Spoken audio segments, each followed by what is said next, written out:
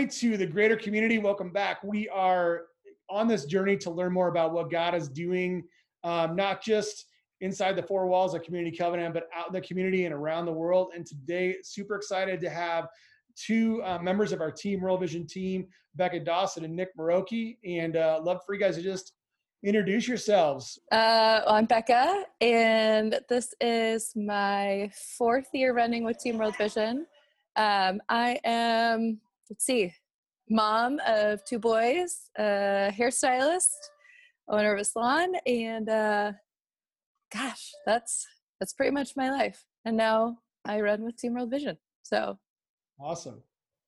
And Nick, tell us a little bit about yourself. I'm Nick Maroki. I am the Team World Vision Area Director here in Kansas City. We were trying to figure out how long I've been on here, and actually it's 3 years, because my first race is 2018, and then last year I ran in 2019, and this will be my 3rd year in 2020. So did not see myself in this role. When we moved to Kansas City, I was actually doing a different job. So we got, my wife and I got 3 kids, and so we are, fully engaged and involved in Team World Vision, which is not what we thought was going to be happening when we first moved from Denver to Kansas City, but it's been an awesome journey, and we're super excited to be on it. So obviously I know you guys outside of the Zoom call, we're friends, and I know enough about the two of you to know that you did not come out of the womb as long distance runners. How did y'all get involved in this crazy World Vision stuff?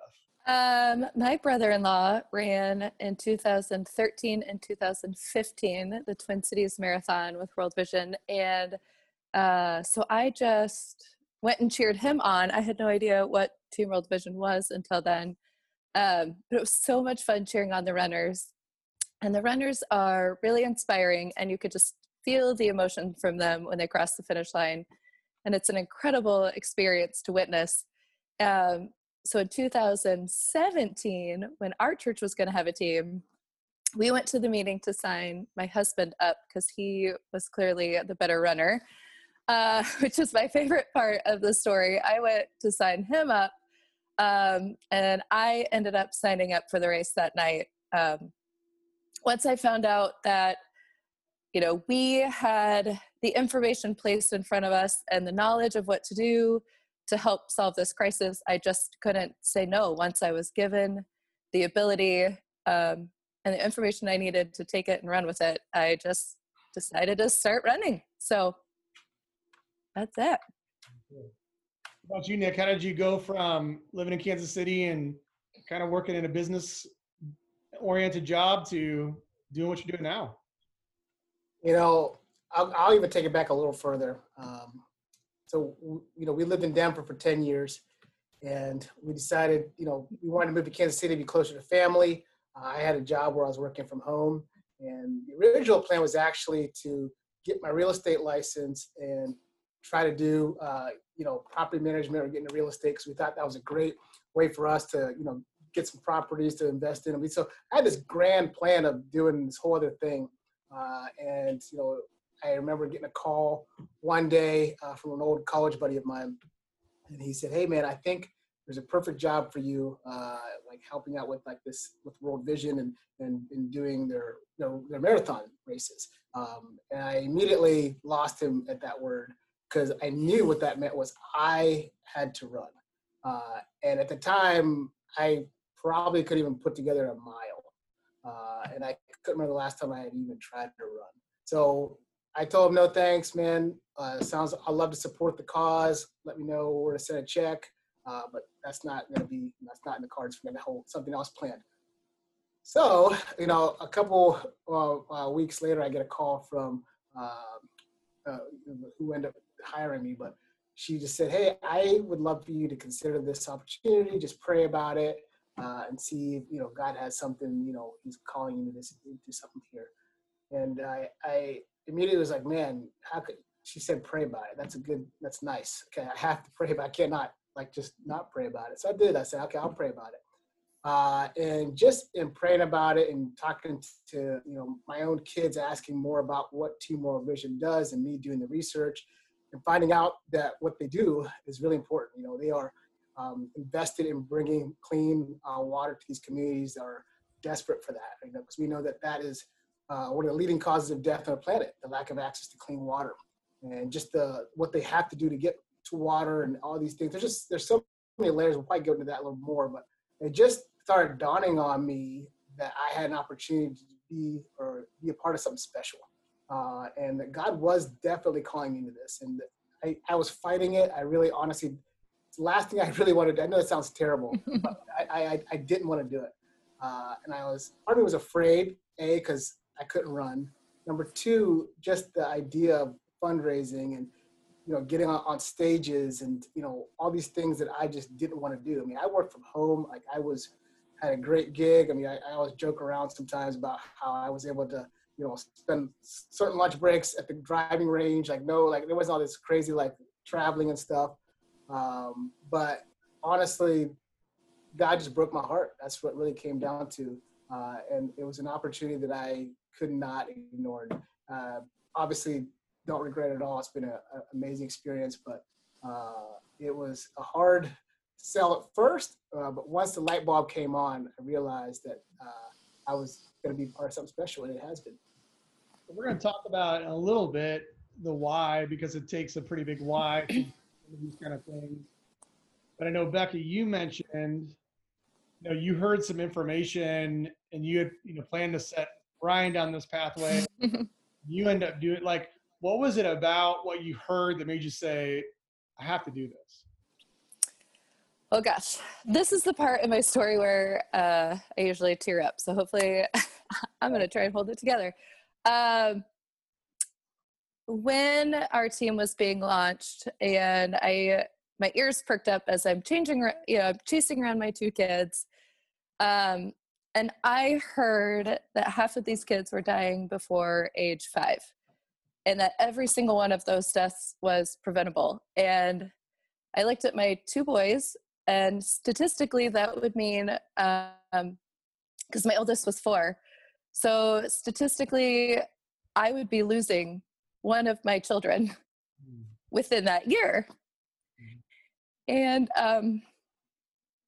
that's what broke my heart. And once we were given the ability to help these moms provide, our bodies can't live without water. And so to be able to help these moms give their children this water and see them flourish and have a life, and I want to break that statistic. I want that statistic to be no longer. And I need these kids to live past age 5. So that's kind of where my whole focus has been, is that one statistic alone just really hit me hard that day. So. And Nick, you talked about, God kind of broke your heart, but what was it about the work where you were like, okay, this isn't something I can just pray about and then not do it? You obviously, you felt convinced and convicted enough to say, okay, I got to do this thing that I don't necessarily really, my body's telling me I don't really want to do this, but something else is telling me I need to. What was that switch? Oh yeah, my body was telling me no. My mind was saying no. The thought of Saturday mornings and the freedom that I have for saying no, all these things. But my heart, that's what was saying yes. I remember early on, before Alyssa's the lady who called, she was going to call, and I told Pam, I'm not going to take the call. Or at least I'll take the call, just tell her no.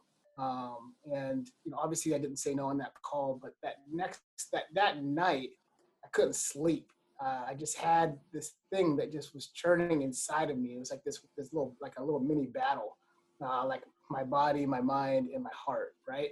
And obviously that was the Holy Spirit, I believe, that was working, fighting inside for what God was calling me into. But like Becca, I have at the time it was 2 kids. And one was getting ready to turn 5. Emery was getting ready to turn 5, and I just was rewatching these videos, because kind of showing how these kids are walking on average 6 kilometers a day to gain access to water, and it's down hills, it's in the dark, it's they're put in vulnerable situations, and there's so many more things attributed to that. It's not just a water walk in the morning. There's a lot more that goes into that. Like just thinking about my wife, my kids having to do that, like it didn't compute, like it was like this thing. And I remember one time watching one of the videos, and Emery looked up and said, "Dad, what are they doing? Like, why are they doing this?" I was like, "Well, they need water. This is all they can do." And she's like, just that confusion in her eyes, and you could do it. And she's like, "Well, what can we do to help them?" And it was like something in that comment was like, usually someone is in that position, they don't have someone asking them to actually take on a job that they can actually do something, And so it was almost like God was using her to ask, what are you going to do? Are you going to step off the sidelines and do this thing that I'm calling you into? And that was just, that was a powerful, experience, but just a lot of other different parts that go into that story of just God slowly revealing to me why it was so important for me to do that work. And so that's probably the best way I could put it. And, I'm getting long-winded here, but I'll just jump over and say, I was actually born in Kenya. And so there was this like dynamic at play as well, like going back to Africa and doing work in that same continent that I was born in, where I know I had family and relatives who still are impacted by poverty over there. And so there was just this dynamic at play as well, as far as my personal life and my experience, that also was drawing me into that work. Yeah. Man. So you guys start out, and I'm going to go back to Becca. So you say yes, you sign up, but then you actually have to go out and like start running. Your first time, and be like, what's that like? Well, like Nick said, I don't think I could have pieced together a mile. I don't even know if I could have run down the block when I started. So, base training, you start with a 2-minute run and a 1-minute walk, and you only have to do that for 20 minutes. And those 2 minutes were the longest 2 minutes of my life. They lasted forever. So base training was really hard, but I almost feel like, we talk a lot to our runners about just stepping through that fear of, oh my gosh, what did I just sign up for? To, okay, God, you brought me to this. I'm going to need you to get me through this. So it really, it just, I think our bodies are just able to do so much more than we even give them credit for. And I think the training schedule is so good. The encouragement of the team is so good. And it just ends up being a great success, especially we got God on our side, you got a great team on your side and a great cause. So I just really had to keep my focus on why I was even running. And I had those moms in the back of my mind, and I couldn't stop. So. And I know, Nick, you have a story about the first time you ever showed up to a group run. Talk to me. You agreed. Well, I think I'm going to do this. You show up to this church in Lenexa, Copper Church's lot on a Saturday morning, really early. Like, what's going through your head? Well, like Becca, I remember my first run. I left out the back and went down the road, and I was like, they tell us not to do this, actually. So on your first run, don't try to go out and try to qualify yourself for this thing. Because if that's your goal, like, can I do this marathon, and you go out and try to run the fastest mile or do a mile, you'll quickly learn that that's not really how it works. Because halfway through that first run, I almost cried because I was like, because I'd already accepted the job, okay? And I was committed to run this half marathon. And I was like, I can't. I was like, I'm tempted to call Pam to come pick me up, and I'm half a mile away. And basically, crawled back home. That's why there's a training plan. And that training plan is in place for that exact reason, because if you try to do that, it's going to work. So that was the condition I was in at the time.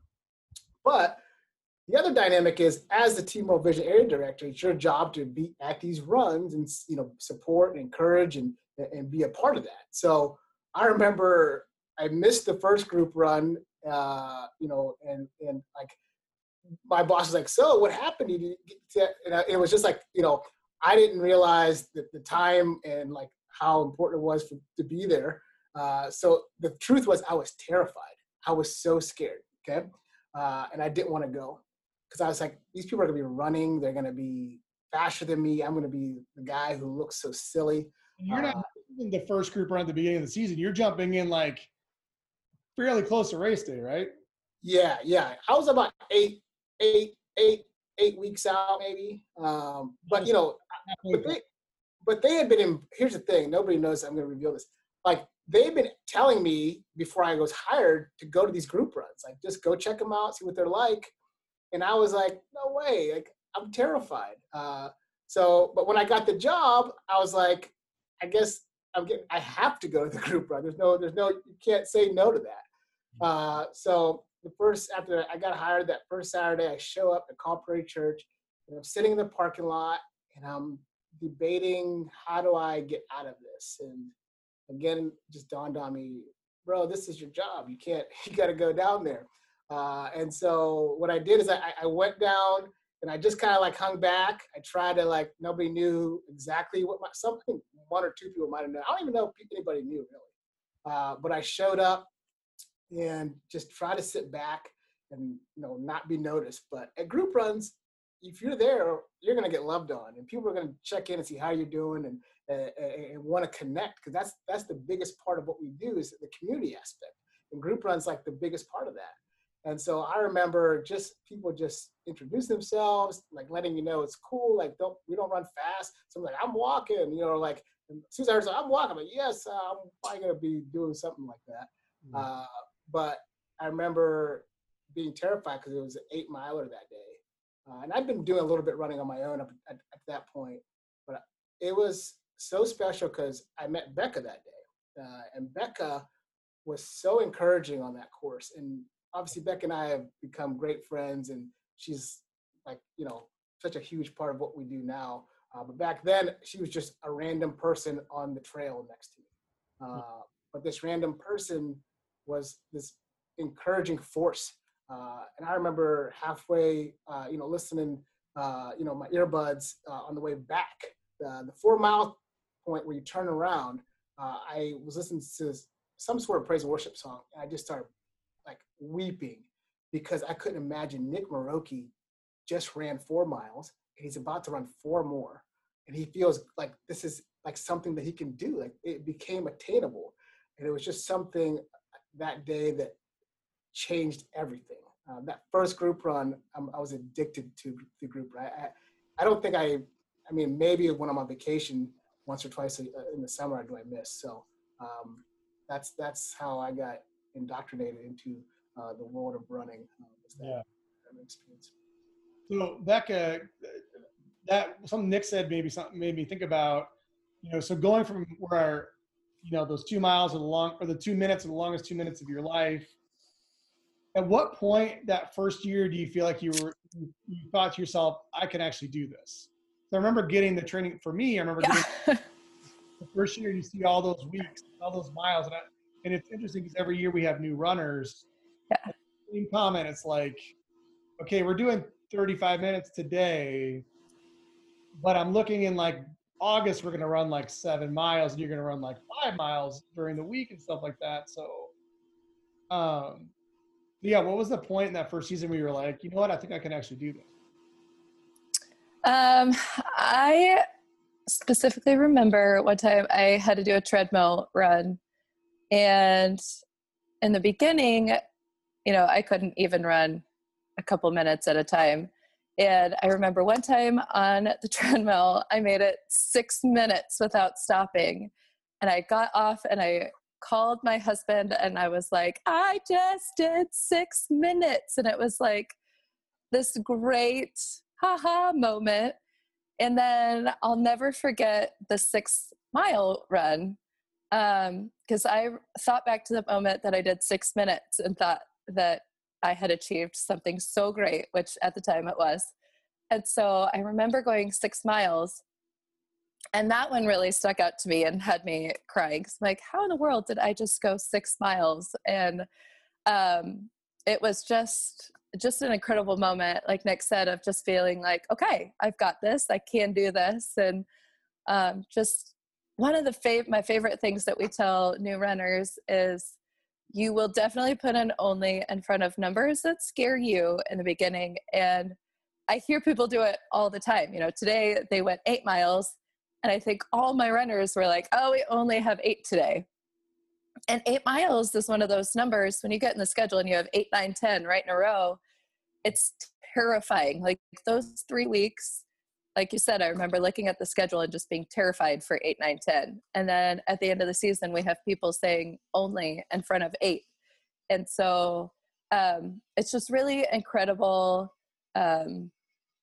really just what your body can shape up to do. And we just need to trust our bodies and trust the training plan and look what happens. So we start saying onlys. Yeah. Well, it is even like when I think about the season, I mean, you start in June and you finish in October, and the weather in June is quite a bit different typically than it is in October. And so, you know, you really do have to fight through tough, like July and August. I mean, there was quite a few Saturdays where we had 6 a.m. starts instead of 7 a.m. starts because it's just like, man, if you wait till 7, it's going to just get too hot out there. Don't tell people that. 6 a.m. I mean, we never have brutal runs. Never at 6 a.m. It's funny because, and I was going to ask, was Brian gracious to you? Because you said Brian's a runner, right, Becca?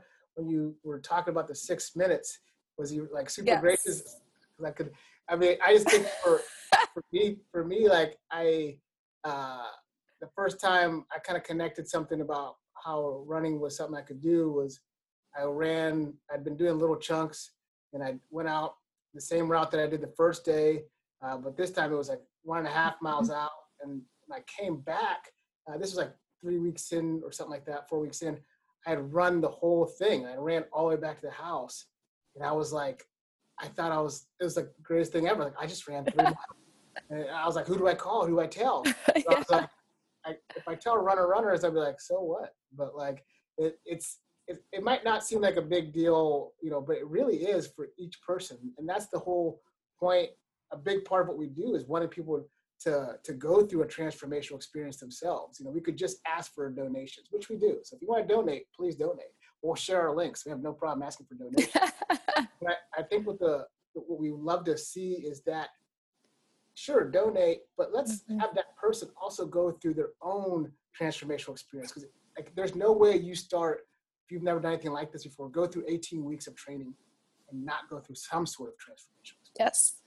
Well, I want to talk about that. That's a great point you bring up, Nick. I want to talk about that piece because one of the things that I have noticed doing training, so full disclosure, whether you're listening, watching on YouTube, I am part of the Team World Vision team. I took the plunge a couple of years ago. This is season 3 for me as well. But one thing that is sometimes really discouraging is you can feel like you make a ton of progress, and then you have that one bad run, or you have that 1 or 2 bad weeks, or you get, you know, a nagging injury or something like that, and it sets you back.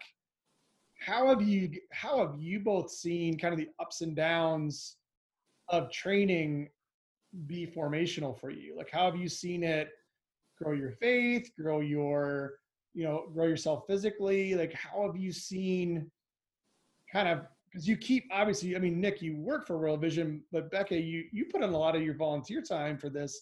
You keep signing up to do this really hard thing every year. Obviously, there's been beyond just the benefit to people, and we're going to talk more about that before we finish, but you know, how have you seen this whole process of gearing up and pushing through? How has it been transformational? I think my first year I learned that I can't do it alone.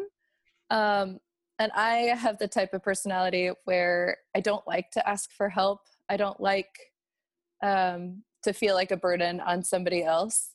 Yeah, I see your giggle.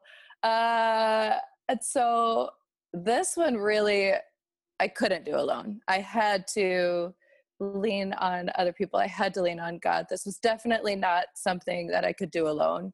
Um, and I think I started off my first year trying to not, I didn't want to complain about something hurting. I didn't want to complain about anything. I wanted to build everybody else up and always be positive. But there were times that I needed help. I had my own issues and my own pains and struggles. And I did have to ask for help, which is not an easy task to do.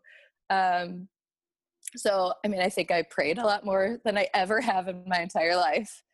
It just really opened up this whole other side of me that I think I had tried to kind of keep closed for so many years. It was, I just want to be there for everybody else. Nobody needs to really be here for me. I'm going to be here for you. But I couldn't hold that up. I needed people to help me too. So can you talk about that? Because I wasn't around for the year one. Can you talk about that team? It was a smaller team, but yeah. What was the dynamic like that back in 2017, that first year? Oh gosh. When you run with people, it's really, things get really personal. I feel like you're sweating, you're really emotional on a lot of the runs. For a lot of us, this was the longest run we had ever been on. And so each week it was like climbing this other little part of the mountain.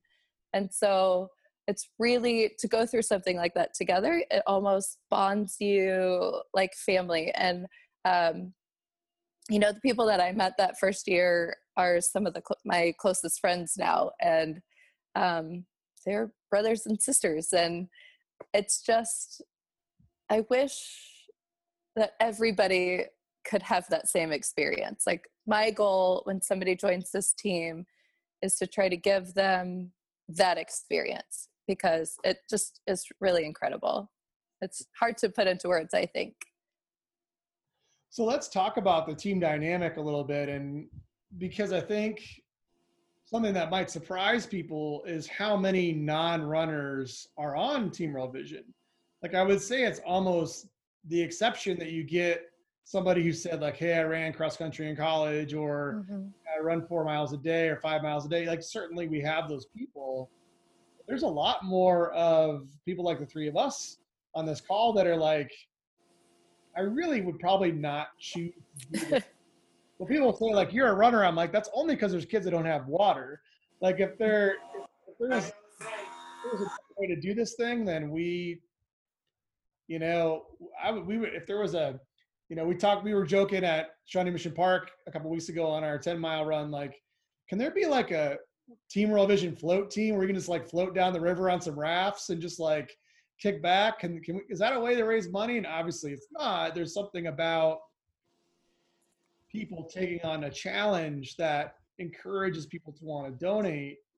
And I remember, so my story of this is I remember I was not over Team World Vision year one. I was kind of like, came in to kind of support at the end. And then a person named Alyssa, who also wrote Nick in, started emailing and calling me. She's tricky. What's that? She's tricky, but she'll get you. She'll get you. Real good. So she kept on emailing, calling me, inviting me to things, and then she's like, "Can I buy you a cup of coffee?" And I was like, "Sure."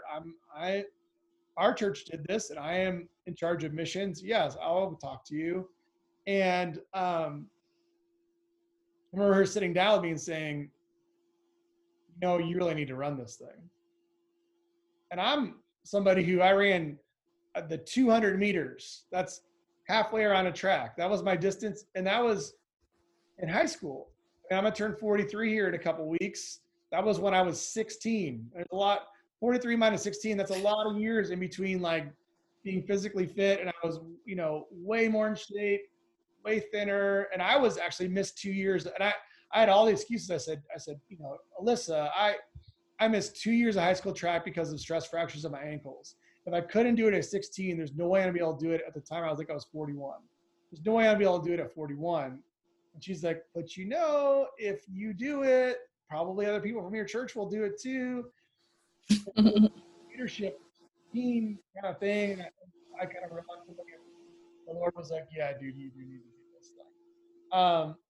But what I agree with what both of you said. There's something about being with the people, especially on the Saturday.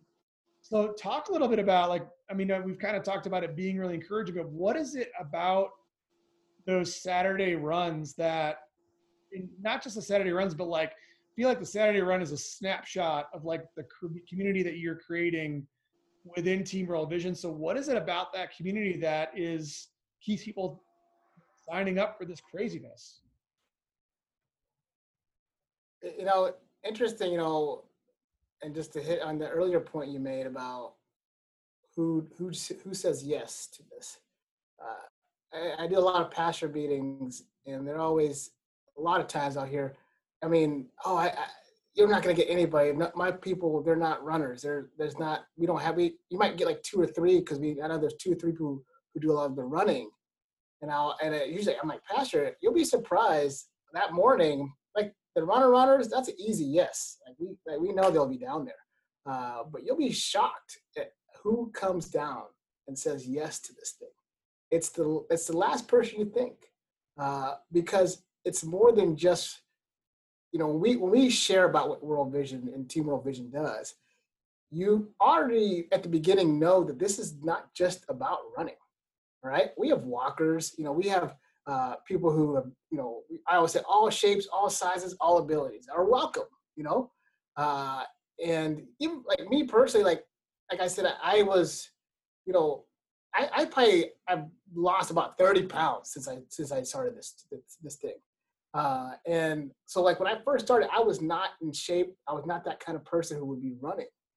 But the reason I got so like, why so much of it made sense to me was I was new to Kansas City. I remember that. And all of a sudden I had instant community, like friends asking to hang out, like wanting to get together, like wanting to know my kids.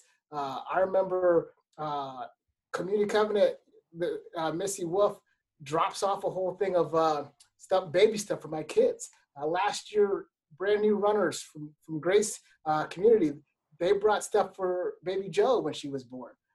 So it's not just about that group run. That is like the most exciting part each week, because you're going to get to see people and run. But that community is built out in so many ways. It goes beyond the trail. It goes beyond running. So like you have that component of, yeah, physically you're going to get in better shape. You're going to feel stronger. You're going to have more energy. But I don't think that's why we do it, because let's be honest, we could have been working out and getting in shape before all of this, right? And the reason people keep coming back, in my opinion, is it encompasses so many different dynamics that we need, especially this year. I mean, this year more than ever, the need for that community is so important and so needed.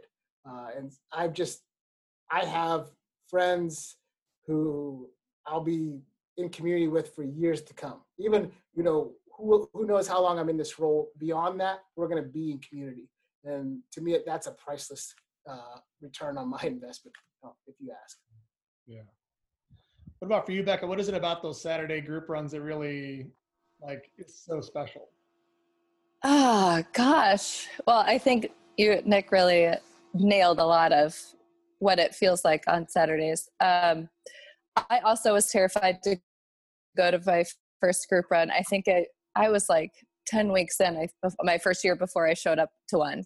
And my first group run was so amazing that I was like, I cannot believe that I waited this long. I missed so many weeks of group runs because I was too scared to go. And that's probably my biggest regret from year one, was not getting to a group run that very first week, because we're not all really great runners. Most of us, what is it, 80% are brand new to running every year. So we pile in a lot of brand new runners, people that have never done it. And so I just wish that I would have realized that group runs would be like that. They're very comfortable. We do have people of all abilities. And so I feel like there's really something for everyone. And that's really the beauty of it. And I love seeing all ages conversing. And it's funny because last year and this year I started doing my long runs on a different day so that I could just come set up and be a cheerleader. Like, I don't even run at group runs anymore, just because I have so much fun cheering on everybody and just getting to talk to everybody, checking on their weeks and see how their weeks are going and what we can be praying for. And it really is just an incredible overall experience. Just when people come together for the same cause, it makes this really awesome, beautiful thing happen. And it's just, to get to witness it week after week is just something that I'll cherish for forever. It's beautiful. Yeah, we're getting ready for group run withdrawal after next week. Group runs are over after the race, and a lot of us feel like we're lost without the group. Yeah. There is a bit of withdrawal that happens after the race, if you ask me. Yeah, I mean, that first Saturday we get to sleep in is amazing, but now what? We definitely go through a little sadness when the season's over, for sure. Well, and I think too, just about, you talk about people with different abilities. There's cheering for everybody, and definitely, I mean, we definitely have had some athletes. I think about Jason Sivrite, who's on our staff, who he joined the team. He won like 3 weeks before the race, one of the fastest times in the church. Yeah. So you definitely have people who are very athletic, who like they kind of effortlessly do these runs, or they do really well, and they get cheers as well. But I think the biggest cheers come from the people that we know, like, this is everything they got to be out here. Like, it's a huge deal for some of the folks who have, when I think back over the years, like, it's a huge deal for some of the folks to show up and to do this thing. And to not drop out, because when you do occasionally have people that sign up with every intention and they realize, like, this is really hard. And it's not just hard, it takes a lot of time, especially if you're doing full marathon training. I mean, I don't even know how the full marathoners find the time to get all of their training in, because you're usually doing it in the evenings. Or I was talking to one of our full marathoners after the group run this morning, and she was saying, like, right now I basically get up early, I go to work, I come home, I eat dinner, and then I go out for a run. And then pretty much by the time I get home, I got my lunch and I'm staying in bed. And so there is a sacrificial part of it.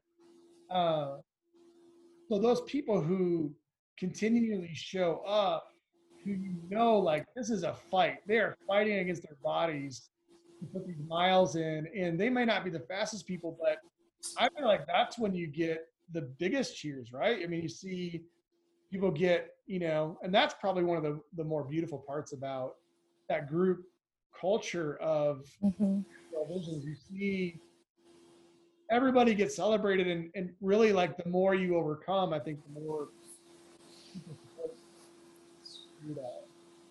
Yeah, Pamoja, man. I mean, this year, that's our theme, together. Like, my screen's here, but I probably need my camera here.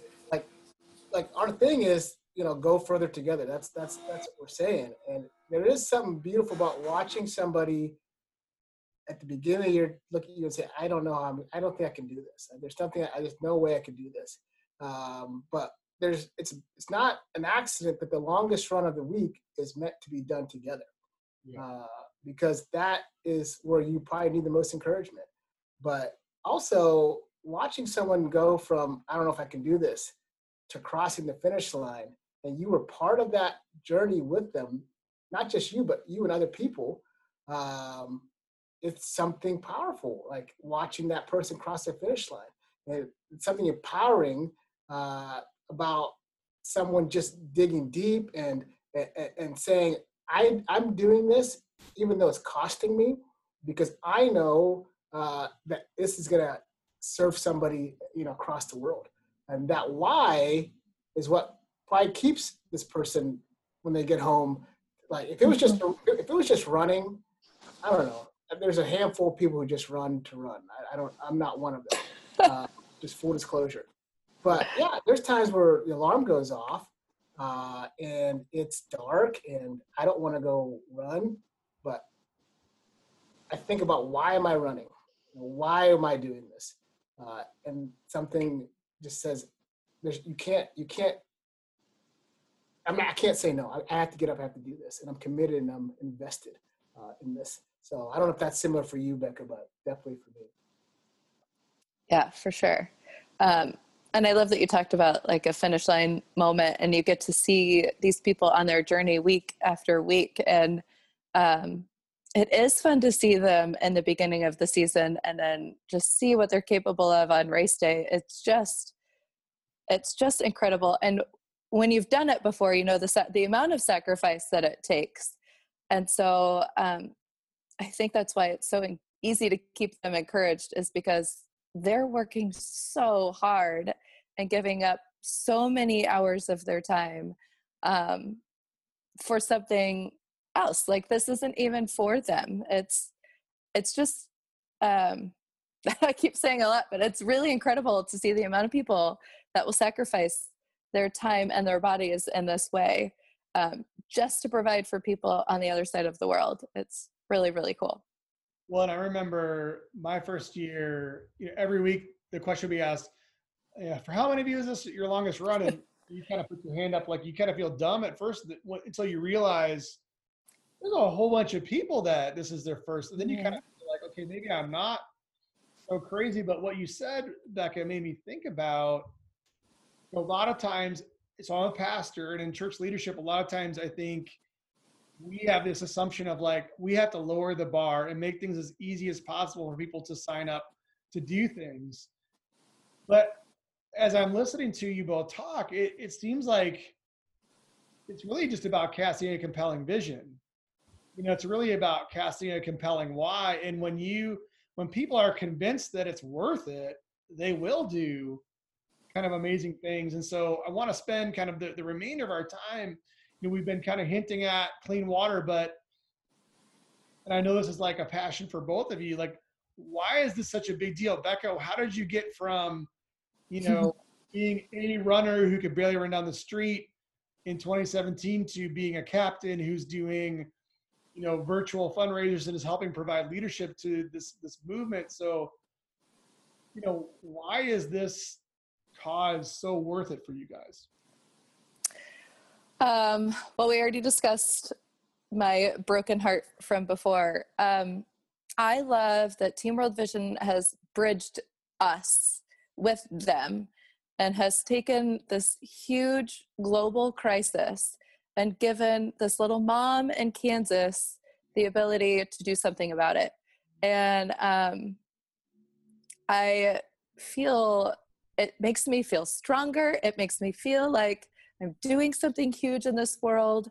And I feel like because it's given me so much joy and so much has come out of it, I think I just want so badly for other people to join in on that. Like, we are given the opportunity to end a global crisis. Like, that is a huge deal. And I'm so thankful for the opportunity to even make a small little dent in it. And I can't wait to grow the team even more and just hear even more about these stories of transformation and what God is doing.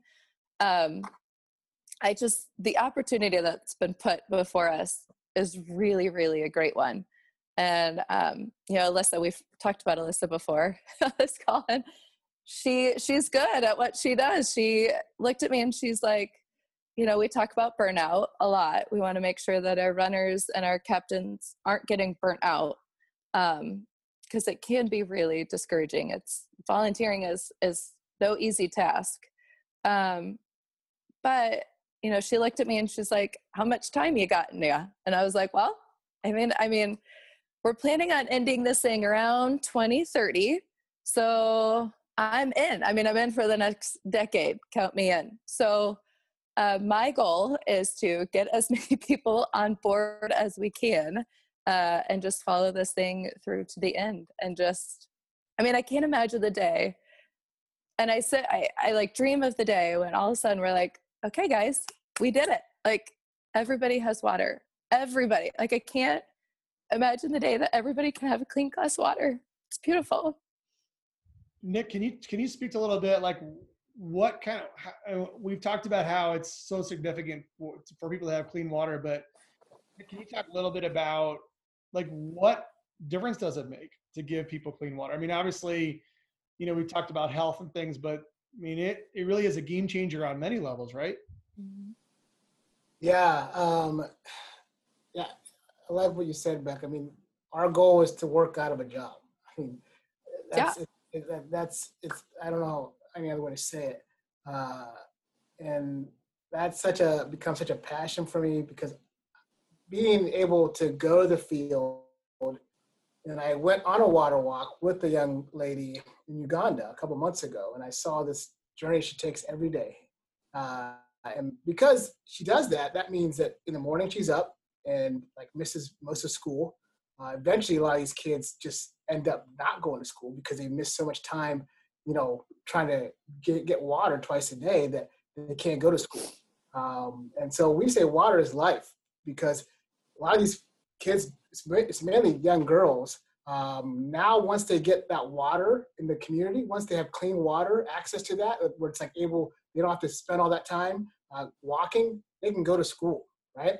And we know that, you know, with clean water means more sanitation opportunities and more opportunities for these people for these communities to be healthy and all the things that kind of play out of that. So water is important for us, but you have to understand, like, it is fundamental for these communities to have it because without it, everything else really is in flux. It's not, everything doesn't work the way it works, you know, for us in our daily life.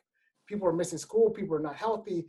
Grandparents are having to take care of kids because the parents have died, or kids are losing their lives. There's just so many dynamics to clean water that you probably don't even think about.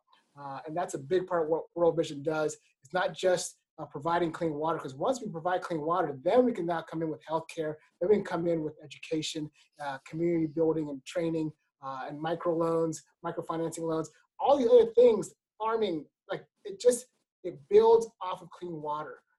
And it absolutely transforms an entire community. And I love World Vision's process of community ownership of this. So, because I think, you know, having been in a lot of mission projects, there's been a lot of damage that's been done from agencies from the West going, you know, to different countries and dropping in and offering aid and then leaving, and then it doesn't really solve the problem. It just kind of almost creates more problems. So can you talk a little bit too about just what's World Vision's process to make sure this is something the community owns and it's their project rather than just, you know, us coming in and dropping in some aid and then kind of backing away. Yeah, you know, something I learned really important early on, and I used to say it, but I don't anymore, was, you know, Rusty Funk, our national director, he used to say, well, he still says, you know, we don't say we are the voice for the voiceless, okay? And I know that term, like when you say it, when I said it, I was just, I want to help this community gain a voice. And the truth is, they have a voice. They have opinions. They have like strong women and leaders in the community. We just want to be there to empower that. So when we go and we invest in the community, we're not saying, what's going to do? We're going to do this, this, and that. We ask, you know, what can we do for you? How can we help you? How can we empower you? And we let them, their engineers kind of do the projects, and the community leaders are the ones that are responsible for maintaining that water well. We're just there to be, you know, support and to encourage them and be resources because they're able to do so many great things once they're empowered with that. Mm-hmm. So they have so much to offer, and it's just so cool to just be a part of that. And leaving a community with water, and you know, the goal is to, you know, leave them to be sustainable on their own. And they are, because they have great leadership that's already built in with them. They just need that empowerment. And that's where we come in with moving our feet and getting people to get activated on this. Well, and correct me if I'm wrong, Nick, but doesn't World Vision usually employ a few to, like, jobs are created and? Yeah, I mean, like within those communities? and I'm not going to throw out a statistic, but it's a high number. Percentage of people Mm-hmm. who are in these villages and these communities and ADPs, which are area development projects, but all staffed mainly by locals. You know, Mm-hmm. we're there for support, but we have area directors who are from these areas and support staff that are working, like, you know, to invest in their own communities, because who's going to know best what their community needs? It's not going to be, you know, Nick in Kansas City, Mm-hmm. right? It's going to be Peter, who lives in Uganda, and that's his community. He's lived his whole life. So why not have him be the area director and be the person who's going to be helping to, you know, empower everybody else in that area? So yeah, there's so many good things that come out of just being able to invest in these communities that they already have. We're just being a part of it is what we are. Becca, you mentioned something earlier about, you know, this is something that I can do and make an impact. And I know as a missions pastor, so often that's the obstacle to, you know, being able to make a global impact is, well, I don't have vacation time to go get on an airplane over here. I don't have the money to go pay for a global mission trip. It's going to take a couple of weeks on top of my vacation time. So, how do you feel like being a part of Team Real Vision has kind of broadened your perspective about what's happening in the world, what God's doing in the world? How is it? I mean, think about, again, put yourself back in shoes of Becca Dawson 2017 to how's your world just kind of even change, or what God's doing in the world?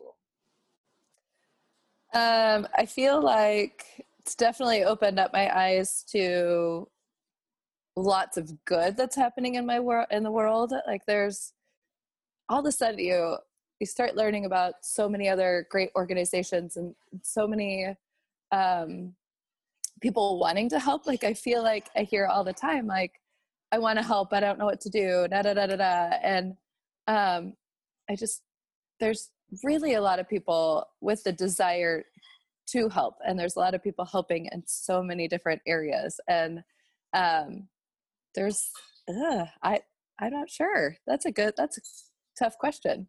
Well, but I guess I'm leading you a little bit, but I think about, Yeah. I mean, a lot of things, conversations you're having with people that you probably weren't having a couple years ago. I mean, it feels like you're, you know, thinking about even your leadership development of somebody who probably would have never gotten on a stage with a microphone and helped, because you're launching churches now. Yeah. Yeah. I guess I've never, well, and you and I have talked about this, like being called a leader is not something I've ever, would ever have considered myself even getting into a role like that. Being in front of people is terrifying. So I think there's been a lot of growth that way. But I think when we talked about earlier, when you're given this opportunity to do something that doesn't require me having to be on a plane for 24 hours and be away from my family for 2 weeks, I can go stand on a stage and bring other people into this and bring the opportunity to as many other people as possible. And, I can only do this little pocket of fundraising. I only have this group of people at my disposal. But if I grow the team into this many people and they have a whole new crop of people at their disposal, it just grows and grows and grows, which we've seen over the last 15 years of Team World Vision. It's just blossomed. And so, it's just fun to be on this mission and know that we can make a difference. Well, yeah. And again, as a missions pastor, it was already an obstacle to get people on airplanes to go do mission. Now, I mean, whenever people listen to this, we're recording in 2020 in the middle of a global pandemic. And so for our church, that meant all of our global missions are grounded for this year. And it's looking like we're probably not going to be getting on any airplanes to go on any global missions in 2021 either. So the COVID did not stop Team World Vision this year. it's looked different, but can you both talk about kind of as we wrap up today, how, even with all the drawbacks, how have you seen God work through Team World Vision in this crazy 2020 pandemic filled year? Oof. Well, I remember Nick and I talking about, like, as churches were closing, that was right in our big launch season. That's right when we have church after church after church lined up. And we went through launch training. And so we were trained up and ready, and we didn't do a single one. So I remember at that point being like, how in the world are we going to get anybody on this team? And how do we reach people? And I think the greatest part of that, it made us get out of the church. It made us get out of those four walls. It made us try something new. It made us try things in a different way that we've never tried before. And, maybe next year when churches are open, we launch in churches and can do all these other things that we've now learned how to do. And, I had a race in August. Nick and I did a relay race that was canceled. And the day that race was canceled, I remember I was mad. I was mad at everything that's going on with COVID. I was mad at God for taking that away from us. Like, it's hard when we're trying to do something so big and then it gets canceled and we had to find something else to do. And we ran that relay race here in Kansas. And I sat back after that weekend and felt really guilty for not trusting that God had something great for us. I had a lot of guilt because that weekend was amazing, and we never would have had it if the big race hadn't been canceled. We never would have done it in that way. And I felt so blessed to have that weekend and have it done in that way. And so my focus has been this year turning it into, okay, it looks different, but we get to do things differently because of it. And it could end up being still something so amazing, even if it's not what we had planned. But, a lot of changes have been okay this year. And our team we have a record-breaking year. Our Kansas City team per runner has raised more than past years per runner. So they're doing awesome. So say that one more time, just so people can hear that. So even in a year where there's pandemic and everybody's working out, making asks, and I know that was at the beginning of the season, it was like, man, I don't want to ask anybody for money right now because people are losing their jobs and stuff like that. But what did you just say about what's happening this year in Kansas City? Yeah, so I talked to Alyssa yesterday, Nick's boss, and she mentioned that we have, Kansas City is breaking records for our amount per runner. And of course I instantly was like, can I tell this to all of the runners? I think all of the runners need to know that we're still breaking records in the midst of a pandemic, and our team is small, but we are mighty. That's for sure. So. Well, and I would just say, kind of going back to, I'll speak directly to pastors on Nick and Becca's behalf, because I know sometimes it can be a hard sell, but I will say qualitatively, there is no other mission project that we have done in the church that has been this engaging of people and that has had this kind of an impact. I mean, when I tell people the amounts of money that Team World Vision has raised, they're like, that's for the whole city, right? I was like, no, that's just our church. And people, it blows their minds because they're so used to missions being like, well, let's just give the scraps off the table. But World Vision is not the scraps off the table. I mean, people are being bold with their asks. People are stepping out in faith. And I think general population, they recognize sacrifice. And there's a respect there of, man, I cannot believe you're willing to get up Saturday morning. I cannot believe you're willing to, so many times in July, I do social media posts. People say, man, you really should run out. It's too hot. It's like, I got to keep going. The calendar says they're supposed to run 5 miles today. I'm sorry. That's just, we got to do it. And I think people see that. They see that, wow, even if they don't fully understand the impact of clean water and why this is such a big deal, they understand that when God people get to work and God's working through his people in such a mighty way, it's inspiring. It's super inspiring. So Yeah, those kids, doesn't matter if it's hot, if it's raining, if it's dark, cold, they got to get up every day and do it. They don't get to negotiate on weather and, those circumstances. And so I love hearing you say that that's not like that. You don't equate that into your no. You might think about it, but you're committed to the process. And I think that's really cool. well, and I don't just say that I just think that's the team. I mean, that's the DNA that I've experienced as someone who has been able to be a part of Team World Vision in the last couple of years, is that you just have some very resilient folks who understand their why. I mean, I'm excited. We've got at least a couple brand new runners this year, and one who spoke to me in June being like, man, these distances are so long. And now is certainly running past me, on the course and doing really great. And yeah, let's say I'm looking forward to kind of putting the running shoes away for a while after next week, but they didn't stop them, even though it was hard, even though, it meant lack of sleep, even though it meant kind of a crazy season.